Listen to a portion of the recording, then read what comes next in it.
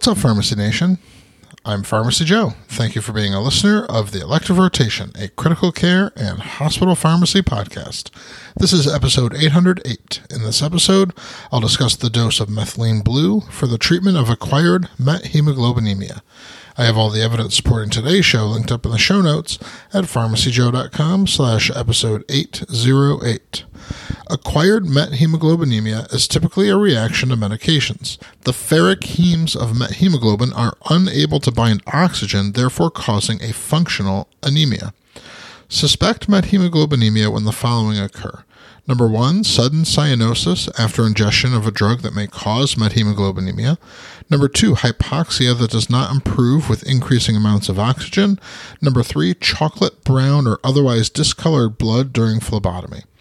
If the methemoglobin levels are 20% or higher, or the patient has symptoms of impaired oxygen delivery, including tachycardia, confusion, tachypnea, seizure, or coma, this is a medical emergency that requires prompt treatment. When in doubt, bring the Methylene Blue to the bedside immediately when methemoglobinemia is suspected so that it will be available if needed. Methylene Blue accelerates the conversion of methemoglobin to hemoglobin, effectively reversing the functional anemia caused by methemoglobinemia.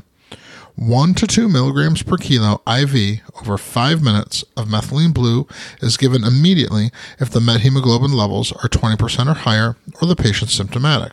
The dose may be repeated in an hour if needed. Remember that administration of Methylene Blue will render standard detection of methemoglobin inaccurate. Most patients will improve rapidly and not require any further treatment. To access my free download area with 20 different resources to help you in your practice, go to pharmacyjoe.com/free. Thank you so much for listening. I'll see you in the next episode of the Elective Rotation.